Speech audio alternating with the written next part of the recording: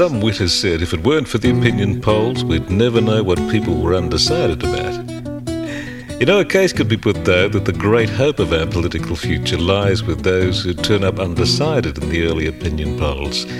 Many of those who have firmly decided have decided for the wrong reasons. Their political prejudices often determine what they hear.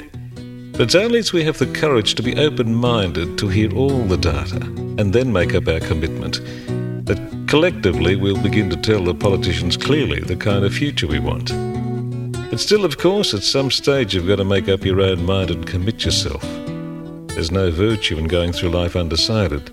It is, as the old book says, the double-minded person is unstable in all their ways. It makes you think. I'm Mal Garvin.